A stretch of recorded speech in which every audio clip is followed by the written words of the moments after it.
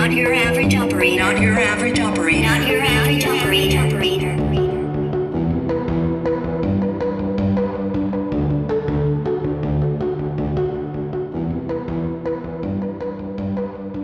Welcome back to another episode of Not Your Average Operator with me, Paul Miller McFadden, sitting here in Adelaide in South Australia now, which is my wife's hometown. Got to adjust the time zones, adjust the weather. It's autumn. There's rugby on the cards for my boy and me during the week, and it's happy days. How you going there, Rath? I'm good, mate.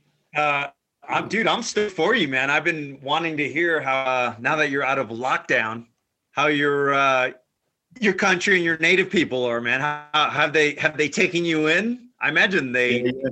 I mean, if they feel like I do, they'd probably put your ass back in a plane and send you right back to the hot deserts of the Middle East. But how's it been, though? Seriously, how's it been, man? Oh, mate, we they've got the red-eye flight, which is like a midnight flight across the country, which we had to do to get out of WA. They had a minor outbreak and the state was locked down and the other borders closed, the other states closed the borders to them. So we had to sort of get this one flight all the way across the country from midnight to sort of 3:30 a.m. to Melbourne, change planes and back with the kids. And you land, you've had about 45 minutes sleep. But we just went straight out and went straight to Cherry's grandmother's house, you know, the 94-year-old matriarch, and paid our respects. And Annie got onto the piano and just smashed out 3 hours of songs and had aunties around. It was just, honestly, it's been awesome. And then Sunday we had a huge family, like a Thanksgiving lunch with probably 35 people down at the beach. It was just awesome. Because I've been here for 2 years, there's probably about 4 new human beings in the family, all these little babies, which I haven't met before. It's been great. And we had a night out in the gas on Saturday night, party time. There's basically no coronavirus whatsoever in South Australia, so there's no masks. There's nightclubs are packed. It's normal. Like it's like pre-COVID. It's like 2019. It's happy times. Happy times. How about you, Mike? How you doing, man? I'm a little bit jealous, but just a little bit because I had a really good weekend. I went out to North Carolina, went camping, some fishing, rented a golf cart, was running amok around on that, chasing some of the wildlife, and had a really, really nice time with some really good friends and people. So I'm pretty happy coming off of that and finished up work last week. And yeah, dude. And I haven't really talked to you guys last couple of days. So hearing about Melon's adventures, you know, it's just like, oh, who's this guy? Oh, he got out. You know, they finally let him out of quarantine, and just getting some pictures of you guys at lunch or brunch or whatever that was this morning was just really nice to see you guys out and about with people without masks and family and smiles for once. It's nice to see people's teeth again. Right. It's all like you walk up and you sort of, is it like elbow bumps or fists? And they're like, everyone's like, what? And they're just giving you a big hug, you know? You're like, happy days. Yeah, for sure.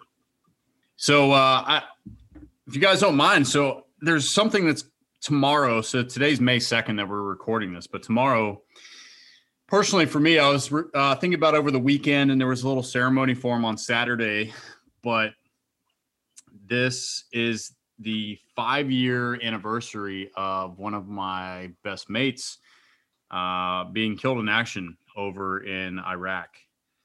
So a guy named Charlie Keating IV was killed in Iraq on May 3rd, 2016. And really close friend of mine. We did a lot of training together. I won't really get into that, but he's one of those guys that you can call your best friend. And Charlie was the guy that had 1,000 best friends just because that's the kind of guy he was. And every year, May 3rd rolls around, I think about back when I was a young lad, and so was he. And we'd have some conversations and different stuff, and new into the military and our jobs and what we were doing. He's the type of guy you wanted to be around. And, something about him, you can look up, there's a lot of stuff about him and his life and who he was. You can go on YouTube and there's a video that his family C3 made. So his name's Charlie Keating IV. His nickname was C4, right? Pretty cool. But C3, his dad and his family kind of led a video about Charlie's life and who he was and how humble he was. And, he was kind of born into a lot of money and opportunity there. And he still chose to serve his country over anything. And I really respected him for that. And he never led a life of materials. It was always about earning it and being the best person that he could be for himself and the people around him. But anyway, it's always kind of a somber day, but also a celebratory moment that he existed, for one. And there was a post that his dad kind of put out, and it was about his actions on 4 March of 2016, in which he earned the Navy Cross, which is the highest medal in the Navy that you can get besides the Congressional Medal of Honor. And just to know that, like, I walked the halls and knew this guy, this man in my life, is just extremely humbling. And, we've talked in previous episodes when we have guests on and we talk about past people and how we carry on throughout the day. Charlie's one of those guys that I think about often, about when the day sucks or when I'm putting on my uniform and things are kind of monotonous, but I take that pause and I think about Charlie and what I'm doing with my day or what I'm about to do. He kind of is my fuel and pushes me on. He's one of the guys that is my fuel, that pushes me. So I just want to put out a remembrance to him today. And if you're listening, please just take 2 minutes to check out his story, from his family and the type of people they are and what they've been doing with the world of helping veterans and people who are struggling in remembrance of their son, because that's ultimately what he did. He always just wanted to help people and be the best that he could. And he's one of those guys that was always first.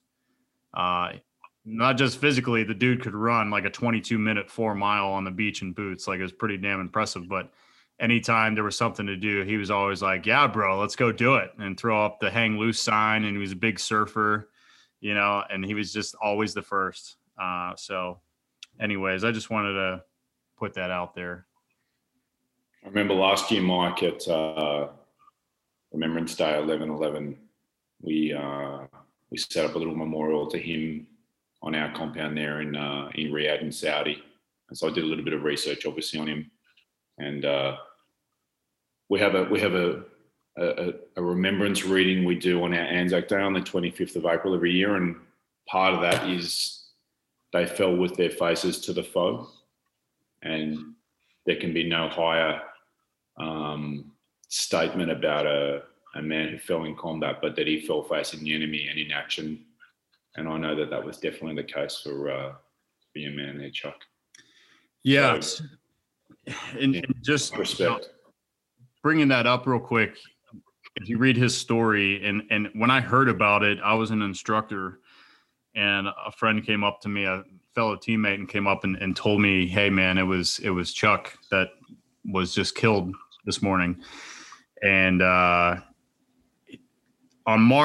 4 March, he received, for the actions that he did, he basically held off about 150 ISIS members from overrunning their position with him and a small group of his fellow SEALs.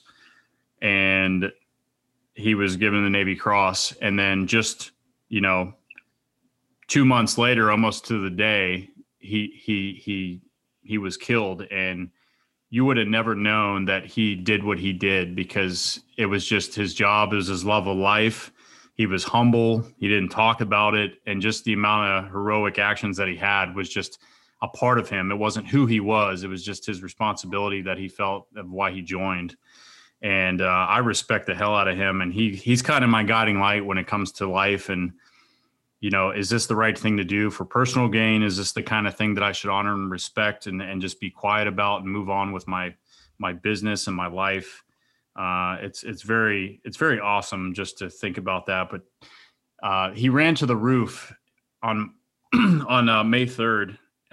Basically, the Peshmerga who was the partner force in Iraq. They fled from an overwhelming ISIS force that was coming down to take the town, and they called for QRF, which is a quick reaction force, and Charlie led the way in his vehicles with just a handful of SEALs, and they went into the village and took up a very tough position on a building to repel the entire attack. And to say the least, they hammered the living dog shit out of these ISIS members. But Charlie was a sniper, and one of the last accounts I've talked to a few guys was he was grabbing his 300 Win Mag to go up to the rooftop and was just up there just banging away on his long gun and dropping dudes coming in behind armored vehicles. And one of the things they try to do is they'd up armor vehicles and put V-beds, make them into V-beds. So they're up armored vehicles packed full of barrels and barrels of explosives, and they just drive it into your city or into your compound and detonate. And then just like a colony of ants, they just flood it. That's like one of their tactics. So Charlie's up there just banging away, shooting the driver, trying to take dudes out next to the vehicle behind the plates, poking their head out.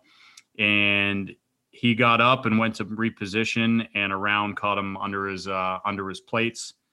And they grabbed him off the roof. They dragged him into the stairwell, and he bled out in about 30 seconds, which I'm happy about that he didn't suffer too long. But the guys that were with him said that he just had the biggest smile on his face. Like, he was just proud to be with his boys, and he died with a smile on his face doing what he loved to do. And he saved a lot of lives that day, and he took a lot of bad lives. And I know for him that was one of the proudest moments. And then hearing stuff from his father too, I don't think there could be a higher honor than to hear people talk about your son and his actions and who he was and the way that his platoon mates did. So just a little backstory, that's one of the men that I've been blessed to have as a teammate and a friend in my life. And I just want to pay him the proper respect tomorrow. Yeah. I mean, I don't even know what to say. I've heard C4's story before, but it's always different when I hear it from somebody who actually knew him, right? Like it's different from, like, you read an article, you read some piece from like a national, literature, like national news type thing, but to hear the actual stories, it's pretty extraordinary. It just kind of reminds me of guys like Russ and listening to his story last week, like just sitting there, and he's just so humble about the whole thing. And the whole time you're just thinking, this is nuts. Like he's literally charging into a kitchen after he saw a dude with a sawed-off shotgun and a ski mask, and he's got nothing. It's pretty extraordinary, man. Yeah. And like some of the points that were made around Russ's story, your intro piece, Raf, which I thought was really good, is that we can all start to think that this stuff's totally normal from the torrent of unreal, false stuff out of Hollywood and TV shows and stories.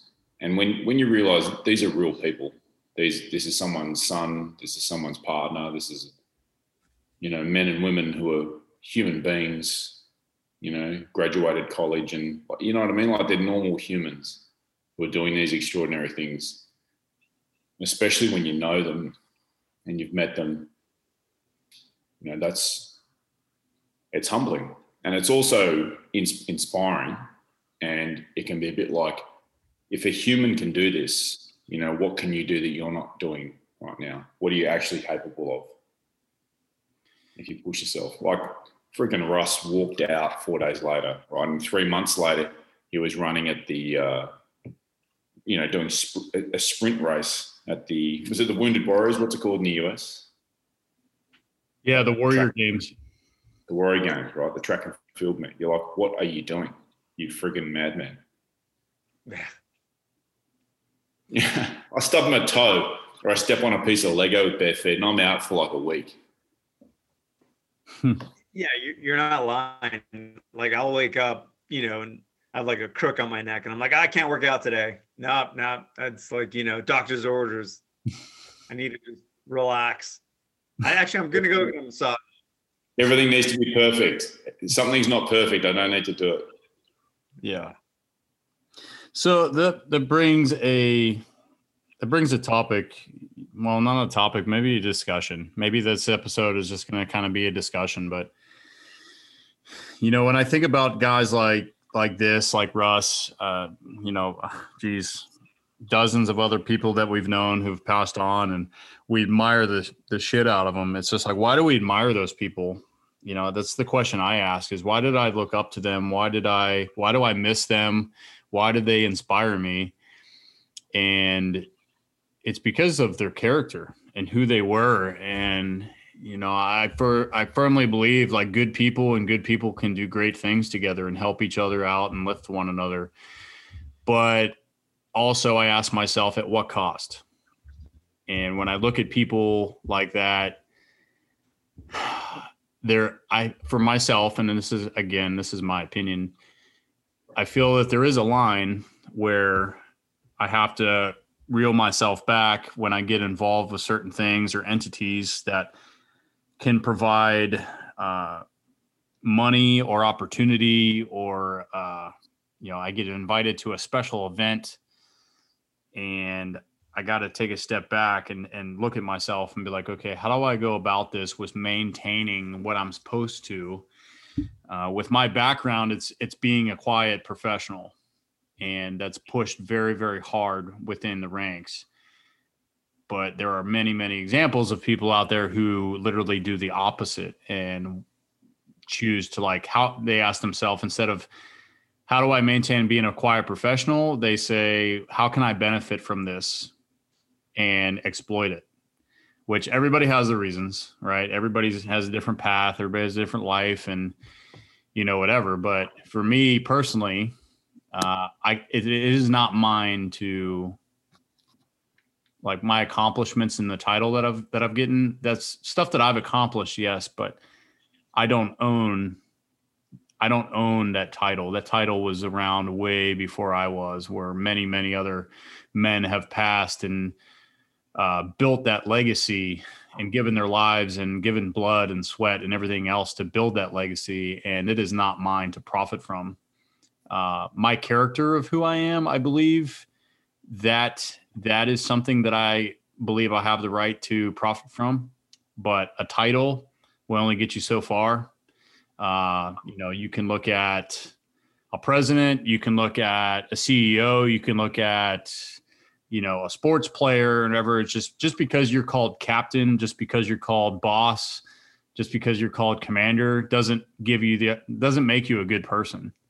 The title is like, oh, okay, it might get your foot in the door, but let's face facts. If you're an asshole, you're always going to be an asshole. If you have an attitude, if you're selfish, you're always going to, you'll probably be selfish. If you're an IGM or an I got mine type person, then you're probably always going to do that. And yeah, I don't know. Just for me, man, that's the last thing I think about is how can I get mine? That's not how. Is this a good time to tell you, Mike, that we both think you're quite an asshole? Yes, it is actually. I'm totally fine with that, guys. I mean, sometimes you gotta be the asshole. Let's face it. Especially when you got see you next Tuesdays breathing down your neck. You got to keep them in line. But so is your point here around trading off special forces stuff specifically, Mike? Is that what you're talking about? Or are you talking about, status versus character? Like, where are you going here? Yeah, I mean, I have my own personal views within special operations community. I do have a lot of personal issues with it, with the brand that we've become in the last 15 years, I would say. I think that's, again, personally, I think it's wrong. There's a saying out there that is, the deed is all, not the glory. And that was preached to me when I first came in, and I thoroughly got behind that. I was like, that's what I was told.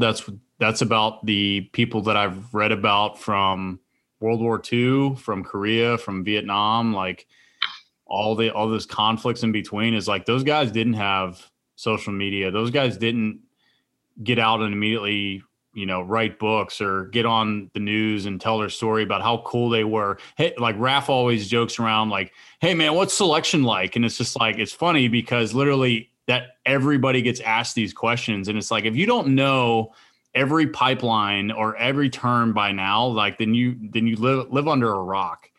And the fact that there's TV shows and movies all the time, just about, there's video games. It's just like, what are we doing? I could go on forever about it, man. But yes, to the ultimate point that I think we can all relate to is, when do we allow our success to get in the way of how we prosper from it, and the difference? And how should we be as people? How should we be as professionals in any field? How should we be as men? The characteristics and the personality that you have as a man shouldn't change by the profession that you choose. There's a reason that you're there and that you're a part of that profession, is because you bring something to the table. Right? Well, I think you're right. I think initially, you don't have to be special operations. I just think initially in any sort of profession where there's some degree of risk, law enforcement, medical field, because you're exposed to all these unknowns, especially when we're surrounded by sick people. Obviously the military, and specifically in the last 20 years where we've had nothing but warfare. My phone just went off. That's weird. Sorry, random commercial. I think initially what draws people, and not everybody, I'd hate to generalize, because whenever you generalize a large population, I mean, I'm going to be wrong, right? There's so many people that fall outside of that. But I just think that initially everyone gets drawn to the idea, because I think there's no higher calling than adding value to other people. And I think when you become part of something that's bigger than you, and you know that it's generally a great cause, that not only, I think that's alluring, because I think it raises your value system, and it raises your self-worth individually. I think deep down in your conscious, and I think I've heard, I'd hate to steal all of Dr. Jordan Peterson's stuff, but I've heard him say that, one of the, and I think it was him, that one of your greatest callings is in your own self-conscious, the idea of wanting to help other people. Like, most people are miserable when they feel like they can't bring value to a society, or they can't bring value to those that are immediately around them. I think there's a lot of truth behind that. I think my most miserable days or existence are when I feel like I'm worthless, right? Like there's no self-worth. And how do you get self-worth? Is when I know that I bring value to other people. And I think that's the draw to a lot of these professions, not just special operations. I mean, there's so many. But then as you start to kind of evolve and you start to grow and you mature and you get better and better in your job, and you start to kind of see how people value, or they kind of put you up on this pedestal. I mean, listen, man, it's easy for anybody. I don't think it's anyone's, above it. You can kind of fall victim to this praise, and you start to believe like I'm this amazing person. And, maybe I am worth these praises, which maybe come with dollar signs. And, I mean, I understand what you're saying. I don't necessarily agree I agree with what you're saying. I don't agree with the methodology or whatever people are doing with it, but I can kind of understand how they fall for it, and then it might be one of those things where they might kind of beguile themselves with just thinking that by coming out in the open when they should be quiet professionals, maybe by coming out in the open, they're helping in some way. And so if you disguise it, if you kind of wrap it around this idea where, hey, I'm bringing value, even though on the side of monetizing this, it can become slippery, right? You convince yourself, right? You're like, I think I'm doing a good thing. But let me circle back. I think the important note here is, this is why you need to have a core group of friends that can bring you back to reality. And that's what I love mostly about you two jerks and my inner group of pilot friends, is because we'll call each other out faster than I call myself out. But I need that in my life, right? I need someone to call me out and be like, dude, you're being a douchebag. You're being a tool. and I'll gladly do it for you guys. As a matter of fact, I'm going to give you about a minute as soon as you guys open your yaps. Thanks, buddy. But there's a lot to that. I remember in post Gulf War I, 91, there was a British SAS patrol that famously, heaps of them got killed or captured, and one guy made it to the Syrian border and made it back. He actually walked from friggin', they were out looking for Scud missiles. It's a guy wrote a book about it, Bravo 20. And then the guy who made it wrote a book called The One That Got Away. And then there was a huge dust up in the Australian. We have quite a bit to do with the British SAS. Australian SAS. There's quite a big dust up, but these guys had written books and made quite a lot of money. And there were guys who died in that patrol. Mm-hmm. And that was the first time I heard that discussion around, are you trading off people who've fallen for your own profit, or are you telling a story that needs to be told? Like it's a very murky area, and there's good arguments on either side, but it's very difficult when you then hear people in the community who knew these guys who are not happy with the situation and who really feel that the one individual's trading off people who are no longer with us. Yeah, you nailed it, Melon, because that is a very common topic that I have conversations about. So to me, there's guys that get in and they want to do a certain job, regardless of what you do. They just love doing their job. Some people love being a mechanic. Like my cousin's a mechanic. He just loves cars and he just loves it. And it's all he wants to do is just work on cars, make them faster, make them bigger, make them, everything. And that's passion. They have true passion of like what they're getting into. And then there's other people that I see constantly, not even in the military, but just across the board with social media and everything, is people want to have like this identity, this legacy that they want to like leave behind or lead. And it's just like, for what? For the military, like I've had friends, with the same opinion, and again, this is just mine. There's 3 things that I think you'll honestly be remembered for in the military, like ultimately. And we're talking like long term, okay? Like people want to be like, oh, I'm trying to build my legacy. Like for 10 years down the road, you'll be talked about, right? To me, if you mess something up really, really bad, like you change the whole community because, you broke this unforgivable law, people are always going to remember you because you messed up. So there's one. 2 is like you did something amazing and you got an award, okay? You were awarded the Medal of Honor. You got a Silver Star, a Navy Cross, or an Air Medal, whatever, okay? People are going to remember you because you were part of that. Or the worst is people will remember you because you were killed in action or you got someone else killed and you have to walk into that command or down the street or see memorials every year because your picture's posted everywhere because you're fallen, right? The rest of it, I don't really see where it fits in as like you're building your legacy. People are going to remember you because, in my experience, there's somebody that's retiring. There's an email that goes out on Wednesday and it's like, so-and-so is retiring after 29 years of faithful service in special operations. He's done everything under the umbrella and it's blah, blah, blah. You're cordially invited to his retirement ceremony. You know what his legacy means to the rest of us because of how busy? You delete the email because I have stuff to do. I have to meet my timeline. I didn't even know this guy. And you hit delete and you probably never hear from that guy ever again. After 29 years of service, really think about it. How many people have in that situation and you never hear from these people again?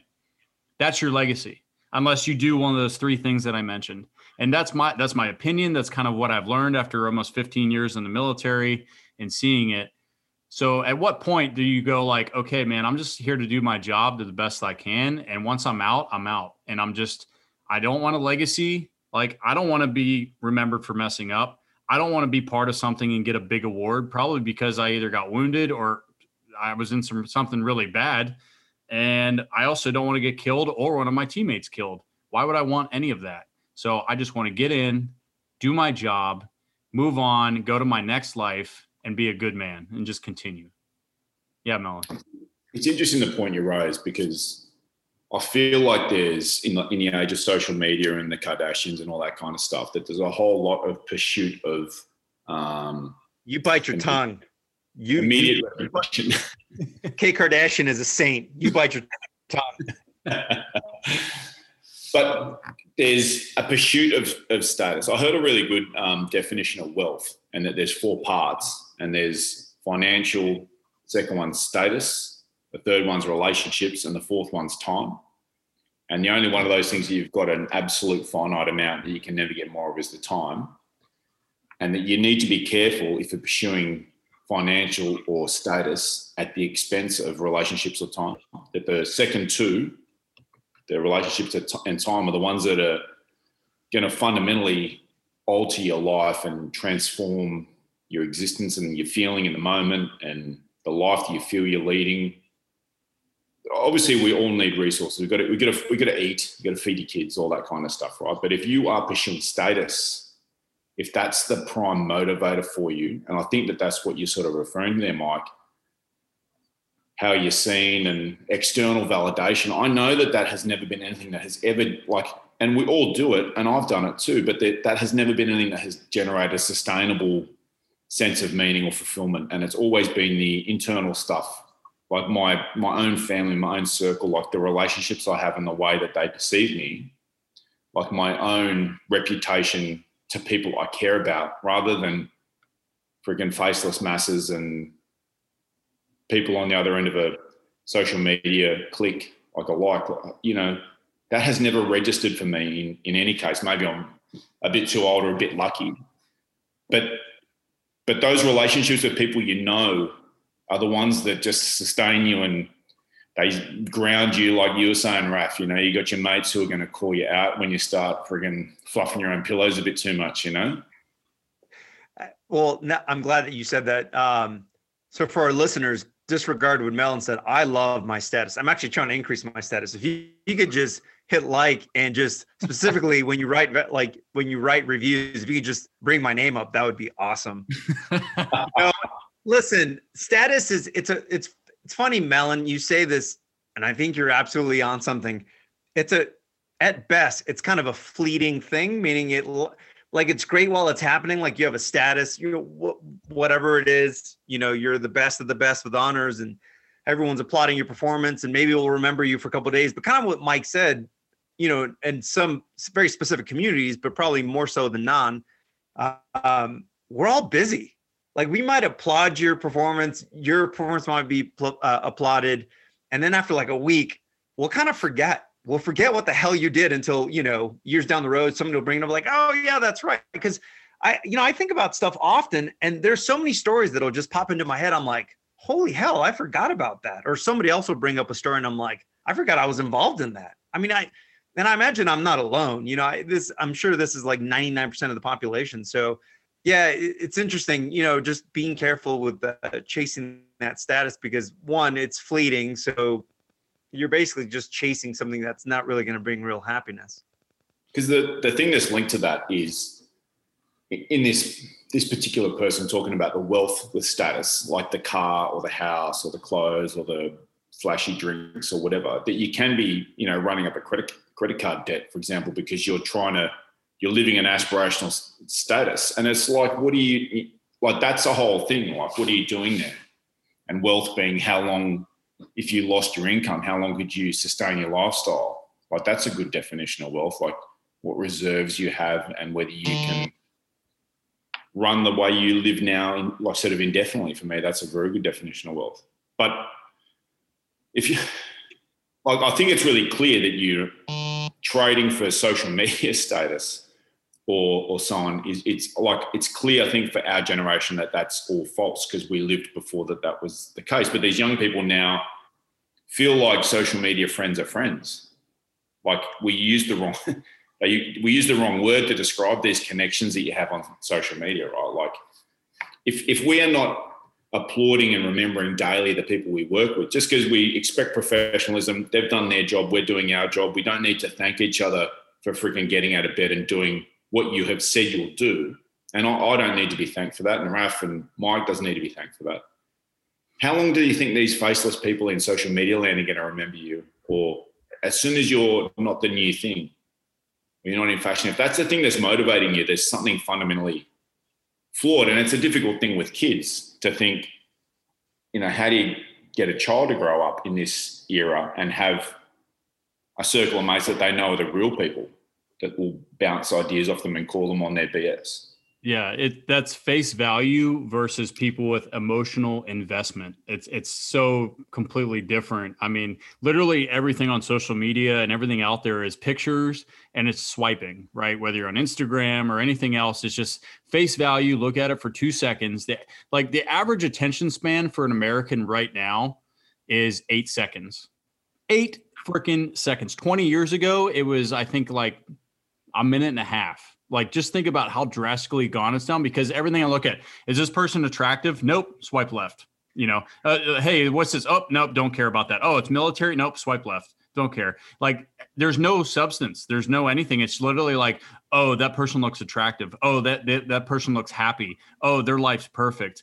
Oh, look how cool this is. Oh, look at this special operations guy with all his, all of his cool guy gear. It's like, there's no emotional investment there. Like, they actually have people, Melon, like you're saying, like family members, real friends that you spent time with, that you've trained with, that you went to school with, that they've been there on your hardest days, on your best days.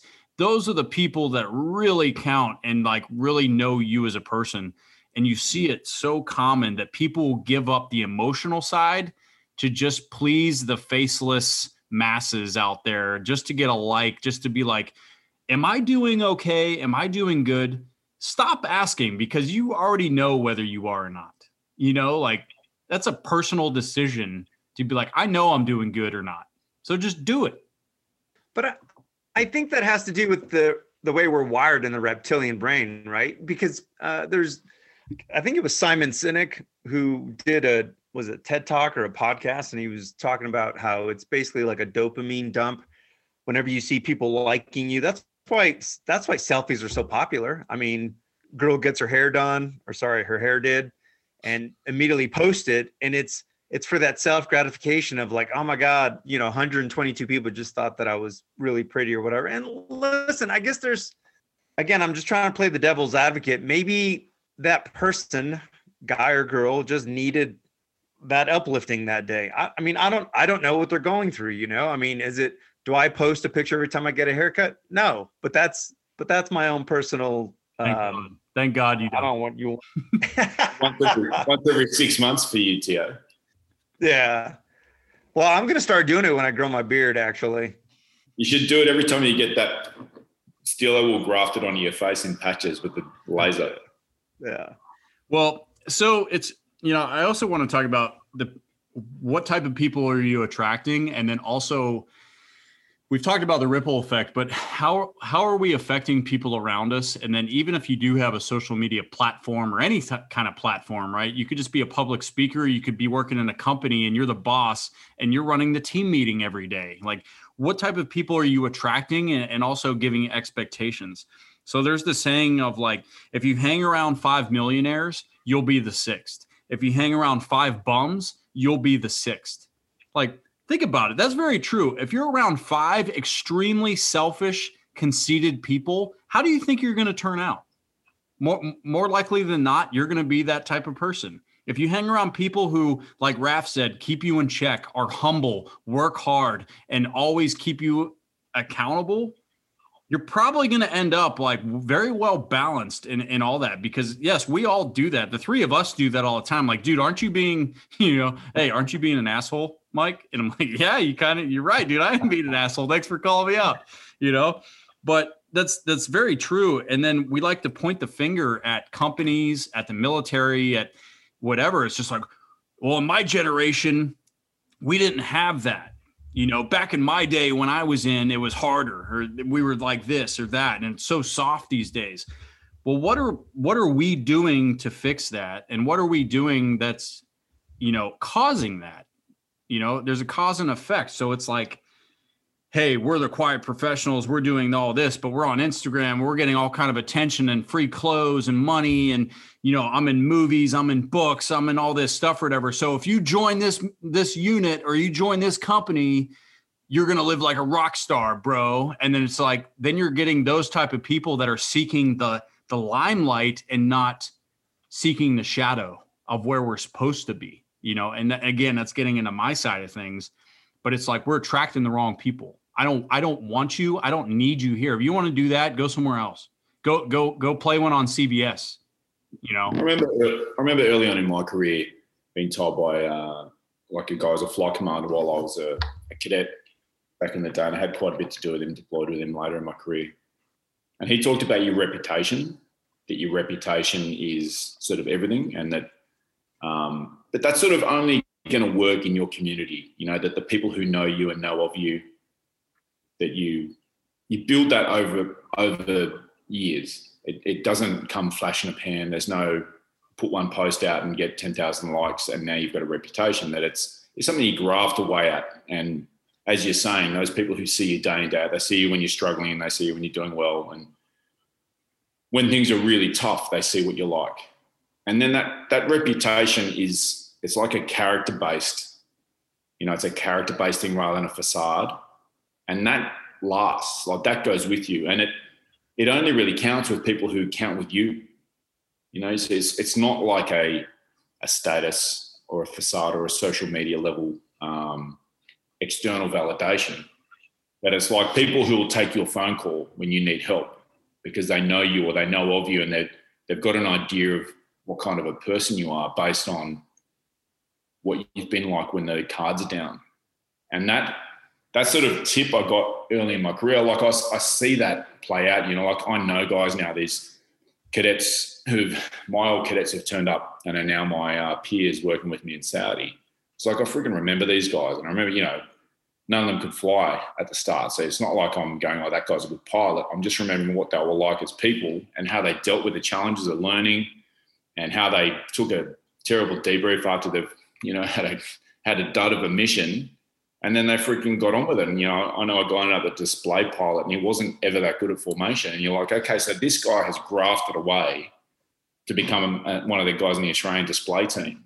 And you're like, oh, freaking, I'll take that guy. I'll work with him anywhere because that character-based reputation is established. And it's the same person now that he was 15 years ago. Yeah. But trying to break that out a bit, you know, between, because you were talking earlier about Ruthless Russell Ruth and C4, that there's things that you admire about these people. And there's a reason why you chose that word admire, like I'm looking up to them. And it's not like you want to buy the T-shirt or the shoes that they were wearing. You're like thinking of character, like trait-based behaviours that used to be really well valued and taught probably in our father's generation. There was a real heavy emphasis on that in education, scouts and community groups and other things. And it's not like these things, just because they're out of fashion doesn't mean they're not effective. And you can still look for that and look to instill that in your children and the people you're involved with, junior people developing. And that stuff lasts. It comes with you. And it doesn't matter what career you're in. Like Raph and I now shifted onto a post-military career. And it's not like the character traits you developed over time have disappeared and reputation lasts, or you reestablish it by the same efforts that you built it in the first place. Whereas, you know, a pair of shoes or a haircut aren't going to help, as we can clearly see. Yeah, I was just going to say, you clearly see that. Yeah. Raph and I are, and none of us three are putting selfies of our haircuts up because they're the freaking same haircut every time we ever get them. Yeah, I just wear a bandana and cover up mine, which I get. Oh, God. No. But I almost feel weird commenting on people's hobbies of, you know, again, I have a lot of friends that like to post selfies. And again, is it something that I would do? Absolutely not. Because I don't seek, because it's just my personality. I don't need validation from people that I'm not close to, you know, but that's only because kind of what Melon just said, those principles are timeless, you know, where my loyalty lies with the men and women, boys and girls that I've built this trust and this allegiance with over the years. And it was just, you know, for instance, Matt Hopper, I've known Matt Hopper since 2005, and I felt I've felt about him the way I did back in '05 as I do today. Like none of that has changed. It's not like it just, it was just, of course it's been solidified over the years, but the point is he's been the same person to me, and I've been the same person to him. So our mutual respect for one another it was just built, it kind of like what Mellon said, it was built over small acts. It wasn't like this massive thing that he did that I was like, oh my God, Matt Hopper's great. It's just like, I've known him as a person. I've seen him. I've seen his work ethic. I've seen his loyalty to his friends. I mean, he's been there for me for a lot. There's another guy named Brent who I probably don't talk to as much as I'd love to, but that dude called me right now and said he needed anything. I literally would be like, hey, Aubrey, I got to go. And then I'd explain to her and she'd be like, oh yeah, you should go. And I'd start driving. I started driving to where he's at, but those principles that you alluded to, Mellon, those are timeless. And I think that's the challenge for this newer generation, that somehow, kind of like what Mike said, they think that these social media platforms are real, but they're not. And I think they're finding out the hard way. Again, just to quote people that have been like on Joe Rogan Experience, and I can't remember specific names for these people that were on there, but they were saying how the suicide rate and the self-harm rate and like the depression rate of this younger generation it's just skyrocketing, man, because they're putting all this emphasis on things that just are not real, that's Jonathan Haidt, H-A-I-D-T, a researcher, and he's got some really good stuff on, you can look him up online. He's got the suicide rate, and it plots with the introduction of social media, the introduction of cell phones, Facebook, and especially in young people, so teenage girls and boys, it's like a ski jump, the rate of self-harm and suicide. And it's got to do with that. Seeing the person next to you in school who's put a selfie out with 1,000 filters on, and all of a sudden she looks like a supermodel, and you're like, how could I ever compete with that? Right. That's not real. So, well, Mellon, can you speak on one of your visit to Silicon Valley? Can you speak on what the engineers don't let their kids do? Yeah. So when I was lucky enough to do a tour there as part of an MBA a little while ago, and you talk to the guys at LinkedIn and Twitter and like all those top places, none of them let their children have any social media. These are the guys who are writing the code, who work in the businesses, and they're like, absolutely not. I mean, there's that great, the social dilemma is a very good thing to watch if you're anyone out who's alive now, right? And it's a great way to think about these people who get addicted to their own product. They can't actually help it. A guy stuck in the pantry at night time when he should be home with his kids on Gmail. He is the guy who wrote the code for the thing that he's in there. He can't stop scanning. He's like, what am I doing in here? I've been here 90 minutes. So my wife didn't see me on my phone because I've got a thing about I can't use my phone after a certain time. You're like, there is no escape. The algorithm is gigantic, and there's thousands of people working on making it addictive. So that's scary. So look to your immediate friend, of people you trust, like you said, Ralph. Go ahead, Mike. Yeah, so I just wanted to touch on something. Here's a fact that I've researched, just for my community. So in this day and age, after 20 years of warfare, there's a lot of different things that pop in. But did you know that for United States Special Operations, it is 30% higher chance of suicide than all of the U.S. military and among the American population? We own the highest suicide rate among all of it. And looking into research, there's tons of things from PTSD and deployments, time away, family, personal issues, marriages, relationships, all that. But there's also such a part of expectations where people are joining with all of this, these expectations that like they're joining now because, hey, they're like, hey, I want to go to warfare. I want to do all this stuff that we've been doing. And they get there and we're not really doing what we've been doing for the last 20 years. Everything's changing and guys are getting in and they don't have what it's called job satisfaction, right? Just like you don't have personal or life satisfaction. So when you don't get it of what, like, I'm not getting what I signed up for. Hey, this isn't the life I wanted. This isn't the status that I wanted. I'm not getting the pats on the backs. I'm not getting the, oh my God, you're so freaking cool. You're so hot. You're so handsome, like whatever. You're going to change tactics and find it any way you can. what do people do? They turn to drugs. They turn to drinking. They become someone that they've never thought they would be. They burn relationship with the people who care to people who are going to bring them that temporary fame, and they're going to get into it. And then ultimately they spiral down without even seeing it because they have a fake smile on their face, and then they hit a wall and it's like all over, and they have nothing to turn to. And the facts are right there. It's like, these big bad soft guys, 30%, man, that's crazy high, so it's like, what are we doing to help each other? Oh, the beam.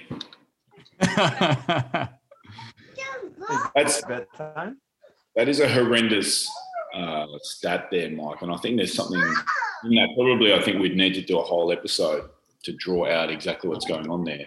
But I know that we're getting close to time here and probably need to sort of wind this up. I think it's pretty clear for the three of us, in any case, that those relationships with people and those relationships with people you respect are the ones that are going to bear fruit for decades. And you can't take any of this with you in any case. And the opinions of people that you don't know and the opinions of people that you don't respect are not the kinds of things that are going to bring sustainable meaning or sustainable self-esteem.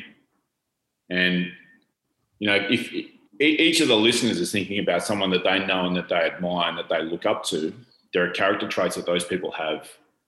And, if you could emulate them and be more, 2% more like that tomorrow than you were yesterday, you'll be on a trajectory towards something sustainable. Yeah, that's great. Is there any final thoughts from you guys there? Did you want any final thoughts there, Raph, on this topic? No, I'm good, man. I this discussion can go on for forever, man. I think for any listener, because we're all human and we all go through it, I think you need to ask yourself, what value you bring other people, because I think that will give you an existence that you want to be a part of. I think that's really important, and that's everybody, man. That's me, that's you, that's all the. That's everybody. And then, be wary of any social platform or social media platform because, it's not do they bring value? Of course they do. But, it's not reality. The likes, the quote unquote friends, like kind of like what you said, Melon, maybe it shouldn't be the term we should be using, right? Because they're not really friends. And not that I want to, it's not like a bad connotation, but I know what you're alluding to, and I just don't know I don't have the words to explain it, but how about if you don't know their parents, they're probably not your friends. Yeah. So I would like to leave one thing, and I just want kind of a little challenge to the listeners, because this is something I revert back to when I think about, okay, here's this situation. How do I handle it? And it's funny, but I go back to it. It's just like, okay, think about something that you gave your heart and soul to, okay? Whether it's a job, whether it was going through college, whether it was working your way up to achieve a position or a title or like whatever it was. Like, so, for me, it was like going through selection on day one. I was like praying to God every day, please just let me make it through one more day. I just want to get there. This is all I want to do. I'm making promises to God. I'm like, God, if you let me through this, I promise I won't swear anymore. I'll be humble. It's like you make all these outrageous things because you want this so bad. Would that, if I walked into a room and that Mike was in front of me, would he kick my ass for who I am today and be like, what the hell did you do to yourself, dude? That is not why you started this. That is not why you're here. Would he kick my ass? And I could usually say yes or no pretty quick. And that's a great guide, because at that time I was in a place of desire, passion. I was driven. I was in a really good place when I was at the beginning, and I was climbing the mountain. And it's very easy in a sense to get to the top of the mountain. It's even harder to stay up there. It's very hard to stay on top. So we always need to look back. People always say, forget your past, move forward, be new you. No, I don't agree. Turn around, look behind you, see your footprints that you left behind, see the hills that you went up, the mountains, the valleys that you went through, the struggles, and remember where you're at and how you got there, and stay humble and keep going. So I just want to, everybody listening, think about what yours is and reflect on that. Well, I reckon that's a great place to leave it. So until next week, stay focused, stay sharp. Don't be afraid of maintaining connections on social media, but have a think about who you respect and who you admire. All the best.